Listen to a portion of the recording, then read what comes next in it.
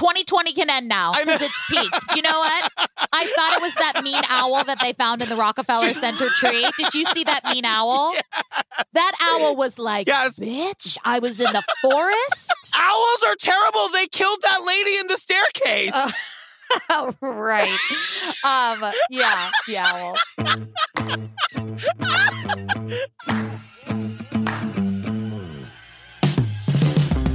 Hi, Ellen Marsh. Hi, Patricia. It's a beautiful day in the neighborhood. Welcome to Obsessed with Disappeared, the podcast where Ellen Marsh and I tell the stories of missing people by recapping the episode of ID's Disappeared that covered their case. Are you going to tell the people what happened on Friday Night Live last week? Oh, you mean when your folding chair swallowed you up and spit you out and threw you onto the ground?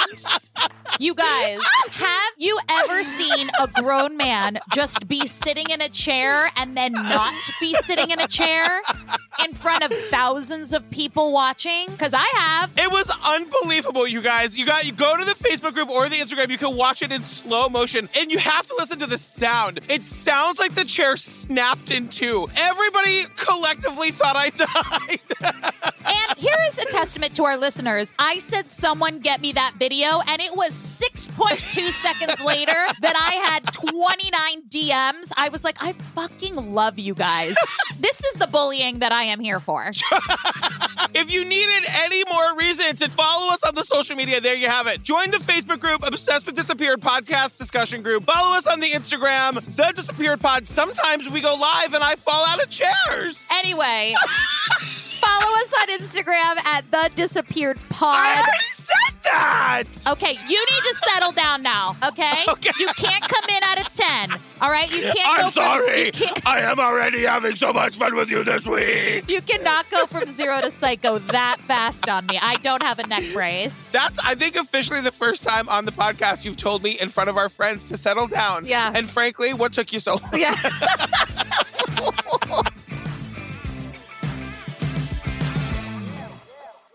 All right, you guys, Disappeared Season 3, Episode 3 tells the story of the disappearance of Molly Bish. I am a steam engine full of rage. Yeah. Choo-choo bitch. Okay. Here we go. One summer morning, a 16-year-old girl reports for her lifeguard job. Molly had studied to be a lifeguard all winter. She had big dreams and she was delighted. It was just a good job that she could do. But minutes later, she vanishes. We would have never sent Molly there if we thought she would be in any kind of danger. Was Molly abducted? And was it the same predator responsible for another young girl's disappearance? She was blonde-haired and blue-eyed, and she was visiting her grandmother when she was taken. Will Molly's loved ones ever get answers? A family's torment. We're like trapped in this perpetual nightmare. I call it between Helen and hope.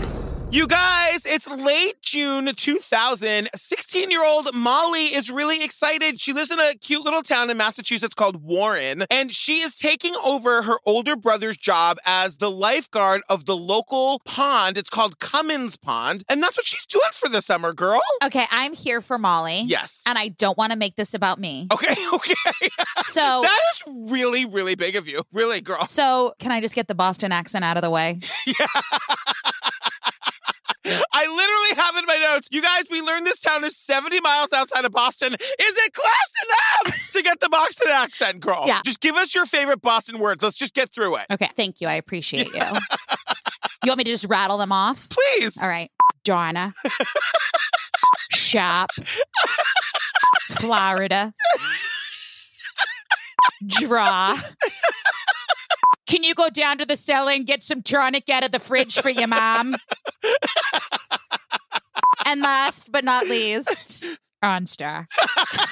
Do you remember, you guys, it was the phrase that started it all. He was in his rental car with the OnStar trying to barter with the toll taker. Bob! Listen, they got the toll taker.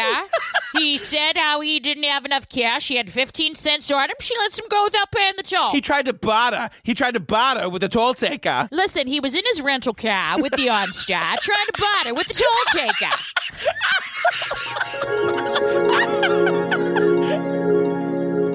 There's a couple times I tried to rein it in. I really did. I tried to rein it in with a Boston accent, but it's going to come up a couple times. Listen, you just let your freak flag fly. Can I say the thing I need to say and get it out of the way? Go for it. So that we can then move on? Yes, I love you. We can both just be our garbage selves and then we'll just move on? Yes. Her brother John's really fucking hot, I know, you guys. I know. Like, that's it. Her brother John is really fucking hot. Okay, it's just... That's it. That's all. That's all we're going to say. It's facts are facts. Yeah. We're not taking away. No, from the tragedy. We said our truths, and we're going to move on now. I have one more truth.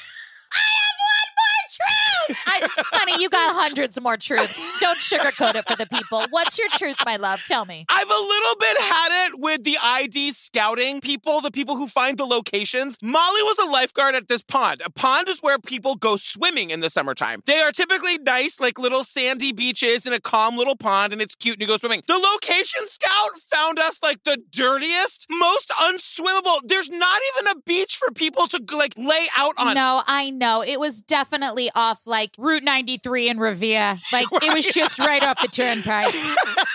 I agree. I was trying to look beyond that, but since you pulled at that thread, I'm going to go ahead and agree with you. So we learned that the Bish family, they're like a super great, respectable American family. Like they're really the all-American family living in a bucolic community in central Massachusetts. John was a probation officer. Maggie was an elementary school teacher. And like we're getting like all of this information about the family. Girl, I've got one more truth. Bear with me. What? This episode was definitely directed and shot by like a music video director. The cuts are really fast. The music is really loud. It's almost as though like in ID, they're like, we need to bring in the youths. Does anyone know Kylie Minogue's number? Would she be willing to direct this episode for us? Kylie Minogue, you really reached back for that one. That was good. Can anyone get me Tiffany? Would Tiffany direct this episode? Is there Debbie Gibson we can call? Any of the Gibsons?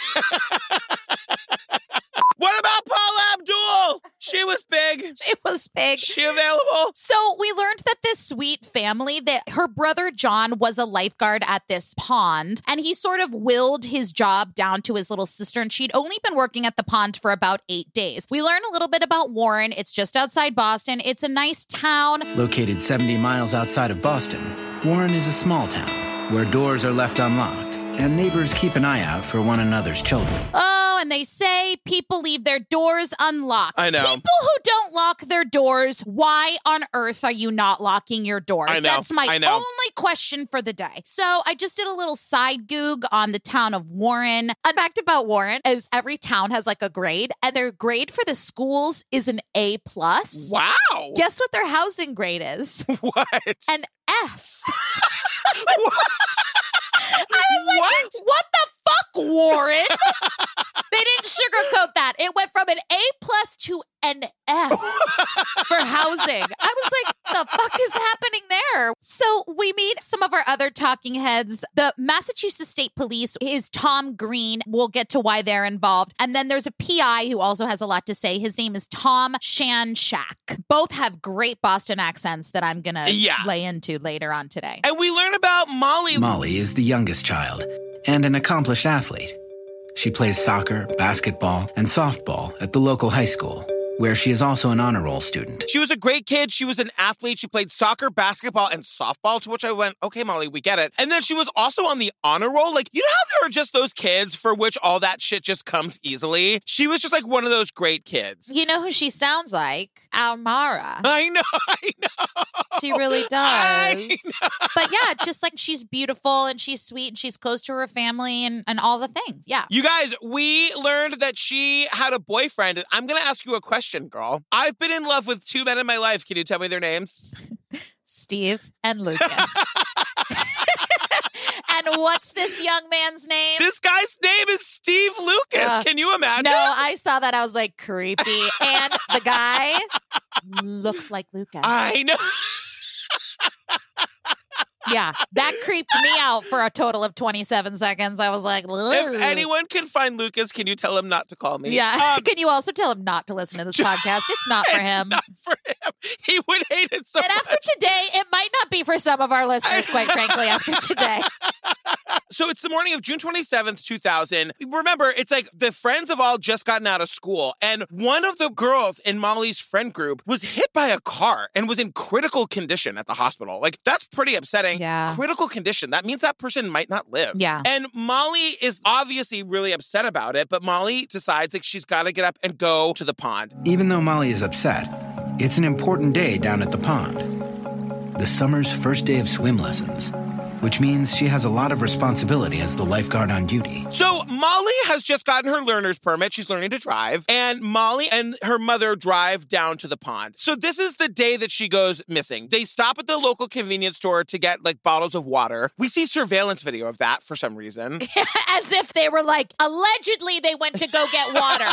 Oh no, there's video? Right, There's video. right. They went to get water. They went to get water. As though the mom was the primary suspect at one point. Yeah, that's so weird. So then they have to stop at the police station to pick up the two-way radio. So we learn about this pond. Cummins Pond is a small man-made pond surrounded by woods, is an isolated swimming area.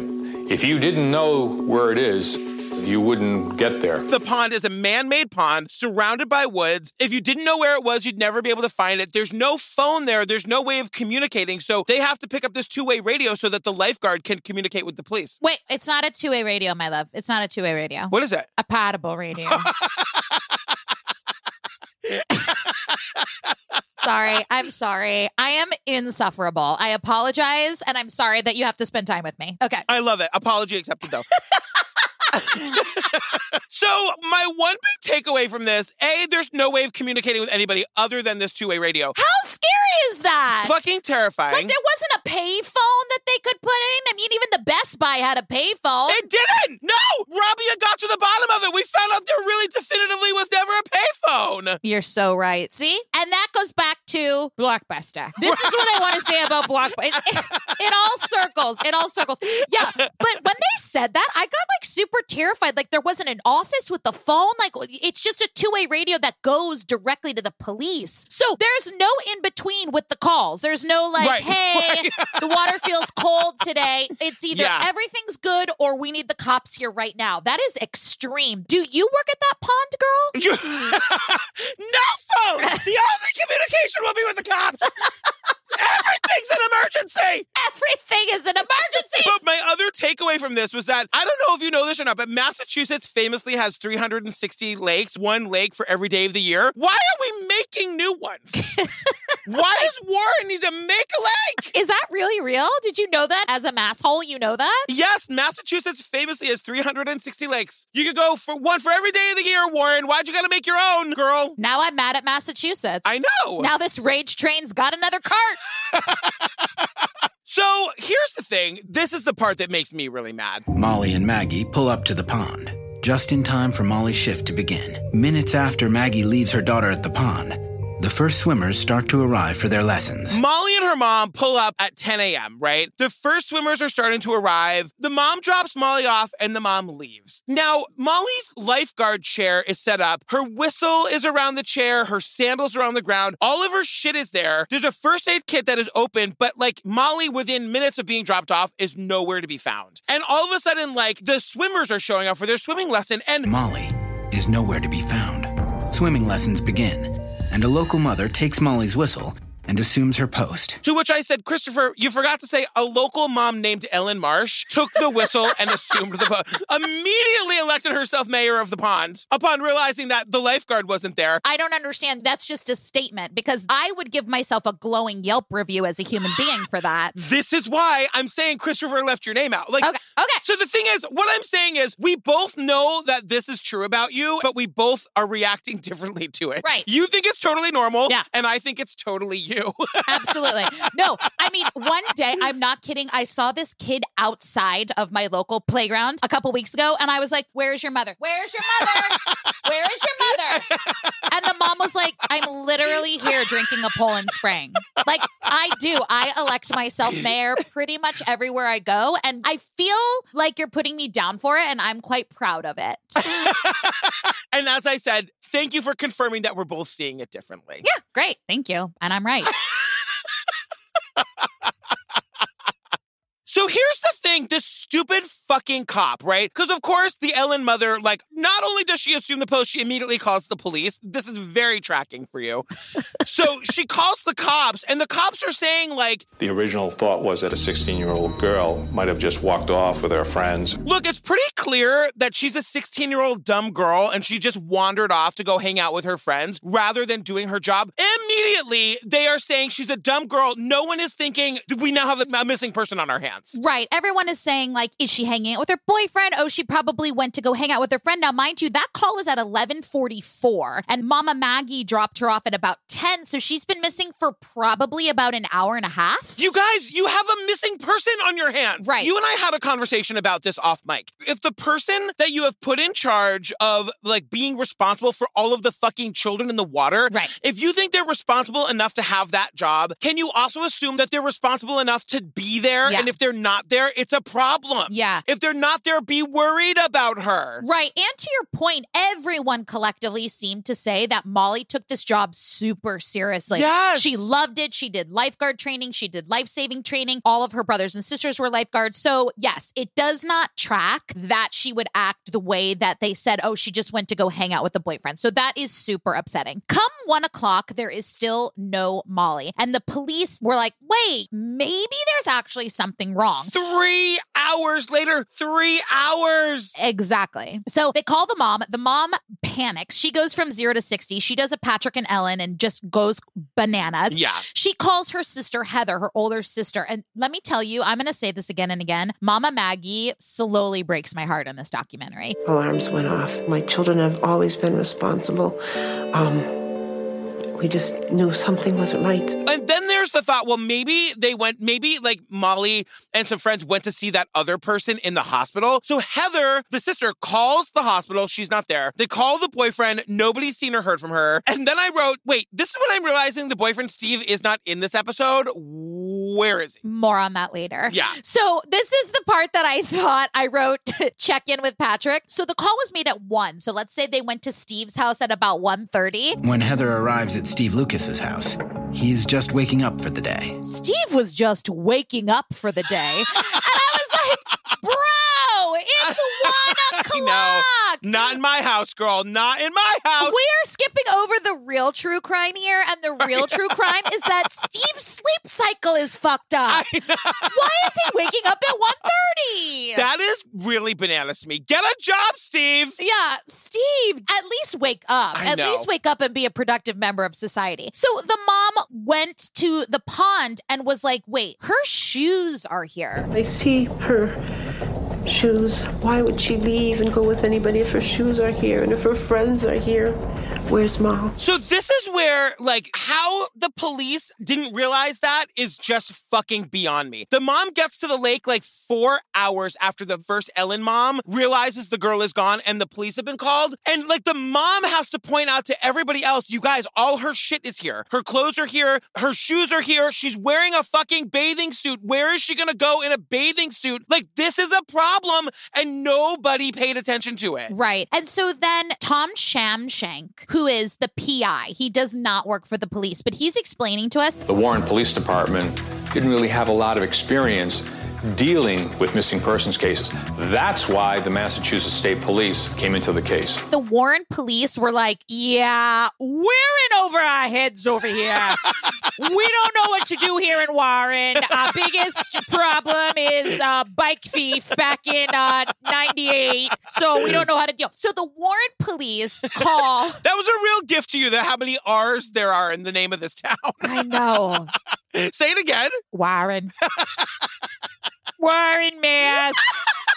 I feel like the police for 5 hours have been saying to the family, everything's fine, dumb girl, off with her friends. And when the mom was like, bitch, her shoes are right there, that's when the cops are like, oh, ma'am, you actually make a good point. Yeah. The local police begin to think that the Bishes may be right, and they call in the state police to assist in the matter. And they called the real cops because Warren doesn't know how to deal with missing people. And I'm like, doesn't everybody go to the same police academy? Yes, but if you're a high-profile, really good cop, really good at his job, you're gonna go to Boston. You're gonna go to a more dangerous city. You're not gonna sit in a sleepy town where it's 68% below the national average for crime. And so I actually appreciated that they went to the state police and they recognized that they were way in over their head. And they were like, Sure. you guys have to take care of this. Because, I mean, if they were just Keystone cops fumbling, bumbling, then we would have lost more and more time. One weekend class in missing people goes a long way, Warren. Just one weekend class. I'm just saying, don't have no experience. Actually, I hope these fucking cops are doing ride-alongs with the state police so next time they know what to do. Here's your chance to learn on the job. Okay,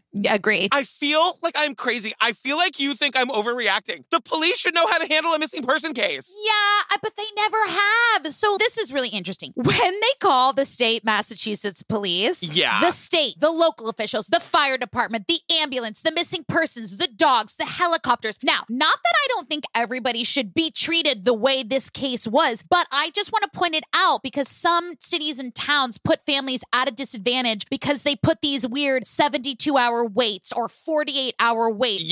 You know, the Spira family, the McMullen family, these families that were waiting with bated breath, and then the Warren police and the Massachusetts State Police, they sprung into action. And it should be mentioned that her dad was a probation officer, so he's in the system. We hear some of that later, that like a lot of this were like, you know, people helping out one of their own. Law enforcement deployed a lot of resources. And we're talking about the daughter of a probation officer. But yes, it's the kind of thing like this should happen for everybody. And it's also like so fucking heartwarming when you see it. Like, absolutely. The number of people who show up for these people that go missing is really incredible. And so all of these cops are now at the beach, like they're at the pond with the family, and they're like, oh, we know what happened, girl. She drowned. Yeah. Like, that's why her shoes are still here. She went swimming and she drowned, and everyone's like, that's not what happened. Yeah. Number one, it's a man-made lake for no reason. But they're like, she was a really strong swimmer. She was an athlete at the top of her game. I knew right then and there that this is not what had happened. Molly was the best swimmer in her class. I knew that she wasn't in that water. I just knew it. And then Brother John, like these people just don't know what to do, and like they feel like they're not getting enough help quickly enough. Brother John just tears off into the water going looking for his sister. And he's just like swimming around trying to find her. And the cops eventually have to be like, girl, you gotta get out of there. Like, you actually legally can't be the one searching. I know. And they like drag him out of the water. Yeah, Brother John, his little breakdown. I mean, you know, listen, you and I both have siblings. I think there's something very special about a big brother and little sister relationship. Yeah. I mean, he just felt so responsible. He had taught her how to be a lifeguard, you know, and he just, the way he was explaining and probably the state of mind he was in, he was just kind of like flailing around in the water. I continue to beeline to the pond to search. And I went in swimming and searching for her. But I knew she wasn't there. Searched and searched and searched until they got me out of there. And I knew it wasn't good, but I had to find out. Just the way he described that just really, really broke my heart. There's even a couple of my siblings I'd go looking for if they disappeared. Couple of them. I mean, how many do you have? I lose count. What do you have, like 6 or 7? I don't even know, girl. I don't even remember. Ugh. Remember in the last episode where we realized we hadn't seen each other's fathers ever? And we're like, what if they're the same person? So the search goes on all night. All night. They bring in a dive team. They're searching the lake. These people are amazing. When this happens, you see it. It renews your faith in humanity. We deployed all resources, including our mounted units came to the area. We had our State Police Air Wing, which is our helicopters, brought into the area, using both infrared and camera imaging to look at in the forested areas off the center of town. They bring out the dogs. They bring out the infrared helicopters. The search goes on and on and on. And it's heartbreaking, but at the same time, it is like, wow, there are really great people out there. So the next day, they're like sort of combing the woods around this lake, and they realize there's a trail, and the trail comes to a fork. And one of the fork ways, however you describe the woods, goes like deeper into the woods, and the other one goes to a cemetery. And they realize that that's kind of important because there is a footpath that leads directly from the beach to the cemetery.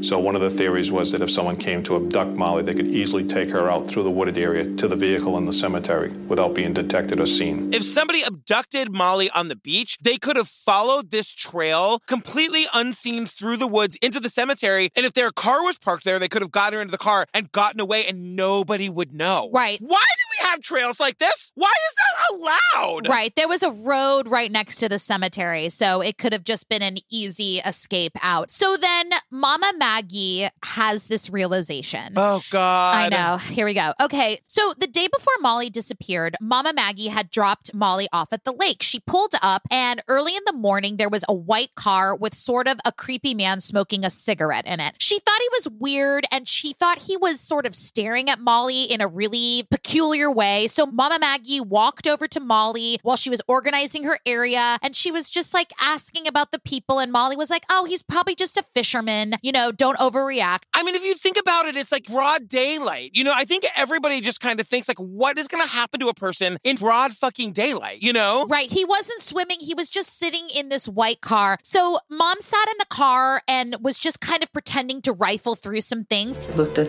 the gentleman in the car, and like, just one of those feelings you get sometimes. Her spidey senses were just going off, right? That mother's intuition was just going off. So finally, the guy left the parking lot, and Maggie was like, and I'm thinking, what is this man doing here? You know, why isn't he working? Why isn't he at a job? You know, it's 10 o'clock in the morning, and all he's doing is smoking a cigarette. And he's staring at me.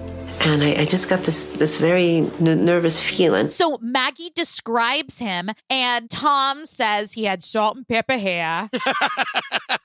He had dark eyes. And they draw this composite sketch. Now, we've seen some horrible composite sketches. Remember the guy with the square ears? With the square... Easy to find, you guys. Square ears. Square as the day is long. When I tell you this picture is so menacing and realistic, it is a really creepy picture. It looks like every picture you've ever seen from like those 1950s anti-gay, like, if this is what your Uncle Bobby looks like, he is a homosexual. He is sick. Yeah. And he wants to do filthy things to you in the basement. It was so weird. So she described him as being in a white vehicle. And so now any creepy man in a white vehicle is what they're looking for. To which I say, couldn't you pick up a more manly color than white? Sharon?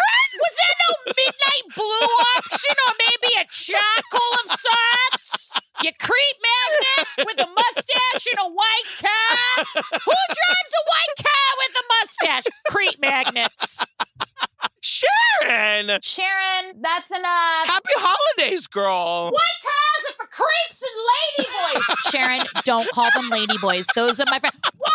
Tell Patrick he's a goddamn ladyboy. Why do you hate him so much? Ellen? Huh? That's a good question, girl. Why have you had to create an alternate personality who hates me and can speak about it freely? I don't know what you're talking about. I wanted to point out one other thing about the lake where she works is that this man-made lake is surrounded apparently at all hours of the day by fishermen. Yeah. So it's like just these like weird-looking middle-aged men fishing at all hours of the day. And I have no problem with fishing. Do your fishing. But like maybe this isn't the safest place in the world for like a 15-year-old girl to be unattended like all day long. I agree. And there was this, creepy man. And seriously, every man above the age of 40 with a mustache is creepy. No, I'm going to retract that. Every man with a mustache is creepy. Okay, you know what? I'm going to retract that. Every man above the age of 4... Every man is creepy. Every man is creepy to me. Okay, there we go. Done. Thank you. So this became national news. And then Tom says something that I kind of thought when I saw the composite. He said... It was a lead that the police began following aggressively. Unfortunately, the composite fit a lot of people. This developed into thousands of leads. The composite fit a lot of people. So everyone who's ever seen a creepy man was like, yeah, that looks like the creepy guy at my gas station. Yeah, that looks like the creepy guy in my neighborhood who's got an abnormally small dog. That looks like the creepy guy who works at my town bowling alley. Like they got so many calls about this composite sketch. And the other thing too is that like then they're getting the women calling in being like, well, if you shave the mustache, it looks like my husband. Yeah. Like, if you dye the hair, it looks like my husband. Well, if you take off 40 pounds, it looks like my husband. We even had callers calling in and they say if you dyed his hair or shaved the mustache or made him 10 years younger, they were trying to make that picture fit someone that they felt was a suspect in this case. This happened in the Ted Bundy documentary, too, when they were looking for, like, a Ted. Every fucking wife and girlfriend in America called to turn in their husband. Come take him away! I know. Like, the women in this country hate their husbands. They're like, creep hotline. Please tell us what creep matches this creepy picture of this creepy man. What creepy man you want to report today? Number one, why do we have so many many fucking guys that are so creepy in this country that we have to get thousands of calls? And number two, why are men so terrible that all of their wives hate them? I got nothing. Creep magnet. So now we're back to the police like combing the area, right? So everybody in the world shows up. Remember we said there was like 200 cops and like dogs and like local people, and they had all shown up like the day before to search for her. When they didn't find her, it seems to me, tell me if I'm getting this timeline wrong. I hope I am. The day after the search of 400 people, the police are like, well, why don't we go look at the crime scene? Yeah. And they're like, oh, the thing about it was we invited 400 people here yesterday to do that search. And so now everything is contaminated. Inadvertently, all of the first responders contaminated whatever footwear impressions were around the immediate area of where her beach chair had been set up. It was hard to determine that this was actually a crime scene at that point. And I'm like, we're talking about the first aid kit, the two-way radio had all been held by 800 people. They did it in reverse order. Yeah, and the footprints, like in the sand. I know. Then they were just like, we're all gonna just touch a bunch of shit. And then the next day they're like, oh, God damn it, why'd we touch all that shit? You know all the shit we touched? I know. We can't use that shit anymore. I know. So the first aid kit was open. They do know that the first aid kit was open when they went to her station. So they're thinking maybe she knew the attacker. Maybe it was a familiar face. Maybe he faked an injury and was like, hey, can I get a Band-Aid? Judging from the open first aid kit, the police speculate that someone may have faked an injury. And when Molly bent over to open the kit, he grabbed her. And by the way, that's exactly what happened. Like, as soon as they said that, they were like, oh, probably whoever abducted her came up on her, said, I cut my finger, she bent down to get a Band-Aid, and they grabbed her. And I'm like, that's exactly what happened. Yeah, it breaks my heart. So then they do the logical next step. They look to the boyfriend. And I love Mama Maggie because she is basically me with any boy that will possibly potentially date my daughter. Totally. She was so nice about it. She's like, This young man, he probably wouldn't have been the one that I would have picked, but Molly liked him for some reason. He was never unkind or disrespectful when he came here, so I had no real reason not to like him. I mean, I had no reason not to like him. I didn't like him. I wouldn't have picked him for my daughter, but she liked him. Her choice, not my choice for her. Totally fine. I don't know why he had that earring in his eyebrow, but he was a nice boy. Never would have chosen him for my daughter. Like, she just keeps slowly throwing shade, but she's saying that, like, I didn't so much as like him, but I know he didn't do anything to my daughter. Like, yeah, and I'm also like, oh, great, here we go. Now we got to investigate the idea that she ran off on her own by her own doing. And we do that for 20 minutes. And they're like, she was seen all over the country at a mall in the middle of America. And I'm like, she is like an averagely tall white girl with blonde hair. Two unrelated eyewitnesses call in tips to the Massachusetts State Police. Both put Molly Bish in Miami. Like, of course she was seen all over the country. yeah, no, I know. And again, people don't have malintent. I don't think people are evilly throwing off the investigation, but it's just kind of, it just shifts the focus. And it turns out that Steve, the boyfriend, wasn't particularly helpful with the search. A lot of Molly's friends and friends of Steve Lucas that were there at the beach area when it was being searched participated in the search. They went into the woods. Steve was not participating in any of the ongoing searches in the area for Molly. He didn't do it. He passed the polygraph test, which again, let's get into. Are we yay or nay on polygraphs? But in general, we all have to decide. Like, we have to stop using that as a litmus test if we know that they're not admissible in court. You know what I mean? Right. Yeah, I don't get it. I feel like we need to spend some time really perfecting the polygraph test and then deciding that we're actually going to use it. I know. I mean, do you know what I mean? Like, we can make kitty litter that can detect if your cat has a disease. I know. We can't tell if someone is lying about taking the life of another person. I find that hard to believe. Isn't there, actually a truth serum? Isn't that a real thing? I think it's called vodka. Yeah, you know how it usually comes out after I've been on the receiving end of some vodka? What? Here's what I actually think about you.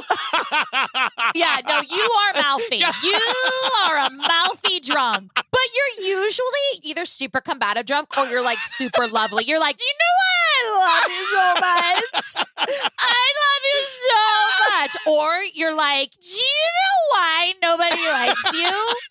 It's one or the other. I like a cocktail. But I will tell you, there are definitely those nights that I'm like, oh shit, it's Meat Patrick night. Yeah. So the next chapter of this investigation, Christopher tells us... Investigators then decide to concentrate on the area's local sex offenders. The area's sex offenders, girl? Oh, right. And then he kind of looks at the camera and he goes, we got a lot of those. The cops tell us that they have like a disproportionately high number of sex offenders? There are a disproportionate number of sex offenders that just happen to live in the area. Yeah, and I was just like taking my notes and I was like, do I want to? No, I'm just going to keep going. I'm going to keep going. What on earth, Warren, Massachusetts? What is happening? So they go and they round up the sex offenders and they bring them in and they say it's like hard to determine if their alibis check out because a lot of them are not gainfully employed. All I know is that this scene required a lot of extras to be portraying sex offenders. And I was like, I just had this image of like some guy just trying to make it, going into an audition and being like, hi, I'm Mike. I played sex offender 3 on season 3, episode 3 of Disappeared. And I'm like, the holding area for these actors. Oh, who are you playing? I'm sex offender 1. I'm sex offender 4. I went in for 1 and then they told me I was too tall. So I'm 4. So I called the Massachusetts State Police Department. Oh, God. Well, I am here to tell you I feel like they've been warned about me. I'm not kidding. What happened? Well, I called the Warren Police Department and I told them I was investigating the Molly Bish case. And they're like, nope, you gotta... I'm sorry, you told them you were what? I was like looking into. I tell them I do it for... And I recorded my whole intro, by the way. I recorded it. I'll release it. I'm investigating. I love it. Well, no, I am. But like I have to tell them and I say it's only for entertainment purposes and blah, blah, blah. So and then the Warren Police Department was like, nope.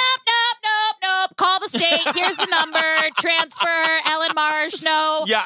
Go sell crazy someplace else. Absolutely not. So I called the Massachusetts State Police Department because I wanted to know if you are a registered sex offender, if you aren't named a person of interest, do you willy-nilly have to succumb to a polygraph test? Like if they come and get you, you just have to do it? The answer has to be no. Yeah, no. They said it's state to state and they said that they would be doing a courtesy, but they would be wise to oblige. Oh my God! Also, Wise to Oblige is the name of my forthcoming memoir. Yeah. Yeah, everyone.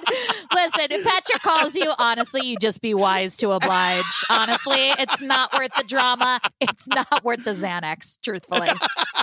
So the police are on this case 24/7 for weeks and weeks. The state police basically spent 24/7 on site. We would go home, we would change, we would refresh, we'd put a fresh set of clothes on, shower and shave, and go right back to the town of Warren to continue the investigation. So, I mean, later on, they say this was the biggest search in all of Massachusetts state history. So even though at that time they did come up with nothing, I mean, the family had to have been moved by how hard everybody worked. And for sure. And of course, that is not the answer that you want, and that is not the outcome that you want. But for this case, they really were the good guys, and they really did like help this family tremendously. So we're taking a break from that to learn about the case of a young girl that went missing by the name of Holly Peranian. 7 years before Molly vanished, another young blonde girl in a nearby town went missing. She disappeared in 1993 in Sturbridge, Massachusetts. It was 7 years before Molly went missing. Sturbridge is just a couple towns over from Warren, and they're saying that, like, are these cases connected? We have thought that Holly Peranian and Molly's case were connected because of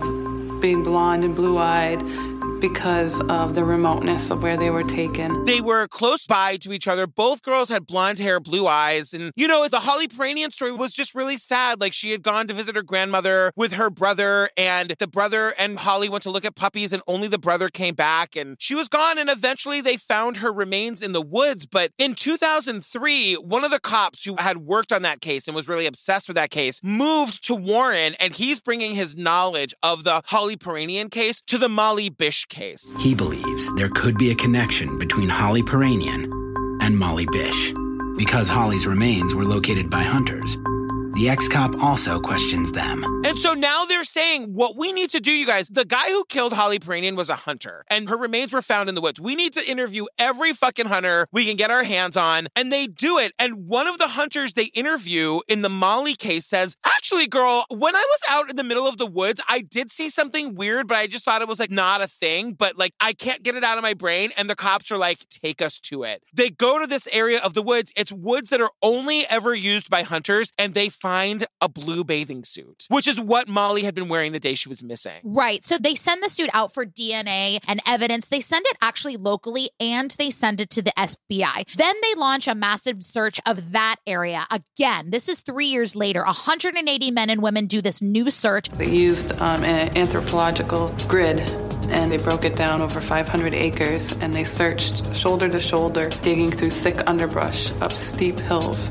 through bushes and rocks. You should see these pictures. I mean, I know. There are 180 people in this small radius. I actually got chills when I saw how many people were out there. And that's when we're informed that this is actually the largest search in Massachusetts history. So they wait, and a couple days later, it comes back. It was indeed Molly's bathing suit. So like now they have a search area where they're trying to find the body or the remains. And somebody 3 weeks later finds a piece of a human bone. They can tell right away that the bone belonged to somebody between the ages of 14 and 20 years old. They send it off for testing. And in the time that they're like, before they get the results, they find 26 more bones. And 6 days after they tested the first bones, it is determined that it is the remains of Holly Bish. On August 2nd, 2003, Molly Bish was laid to rest. So even though they found the bathing suit and they found her remains, they still had no leads. I mean, they basically said it was a white male between the ages of 18 and 50. Yeah. Like, how many people is that? I know. So that's when the family hired PI Tom Shamshank, who we have heard from throughout the documentary. Yeah. So in February 2008 in Marion County, Florida, of course, a man by the name of Rodney Stanger is arrested for the murder of his girlfriend. Now, if you do a side-by-side picture of that original composite and this creep show, I know. It is super eerie. I was immediately struck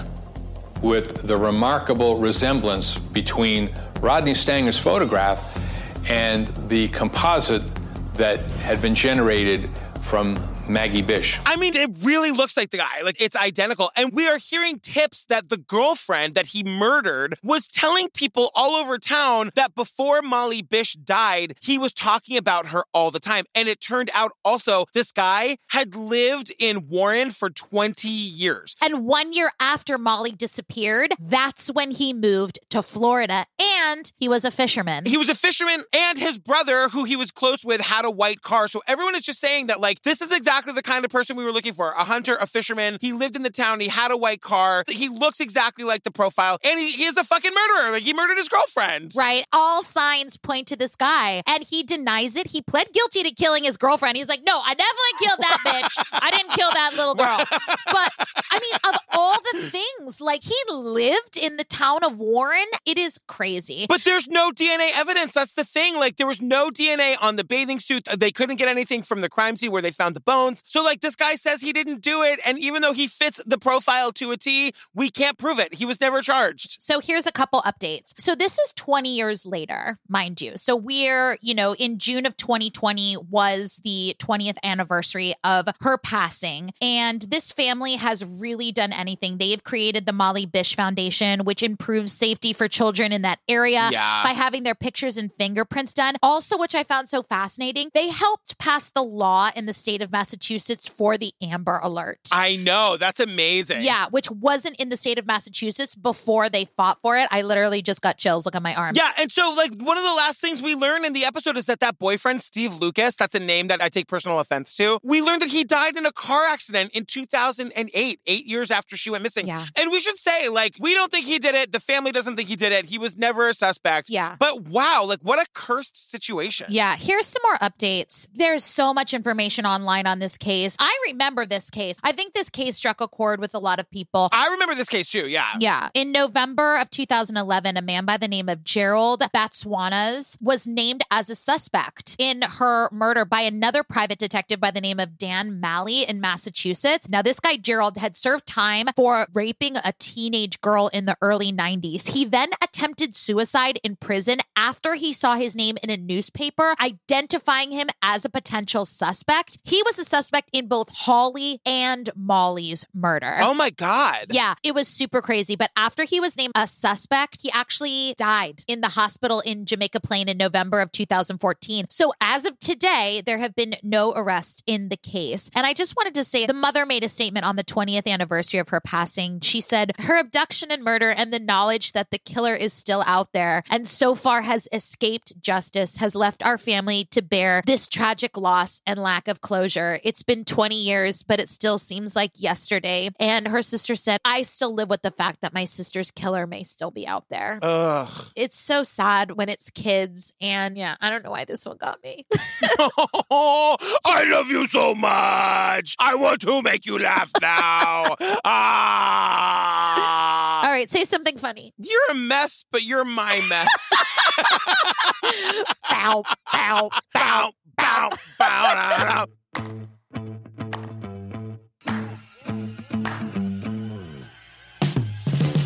You guys, we did season 3, episode 3. Girl, that one was hard. I know. Remember the days of asshole Scoop Daniels who went missing on purpose? Can't we have those assholes back so we could just ride them, like drag them like a goddamn wild horse? Hey, Sharon, what? Can you do something to make my friend feel a little bit better over there at your place? This is weepy-eyed, doe-eyed little dear over here. She's a pile of tears. You're in the wrong line of work, sweetheart. Thanks, Sharon. Thanks.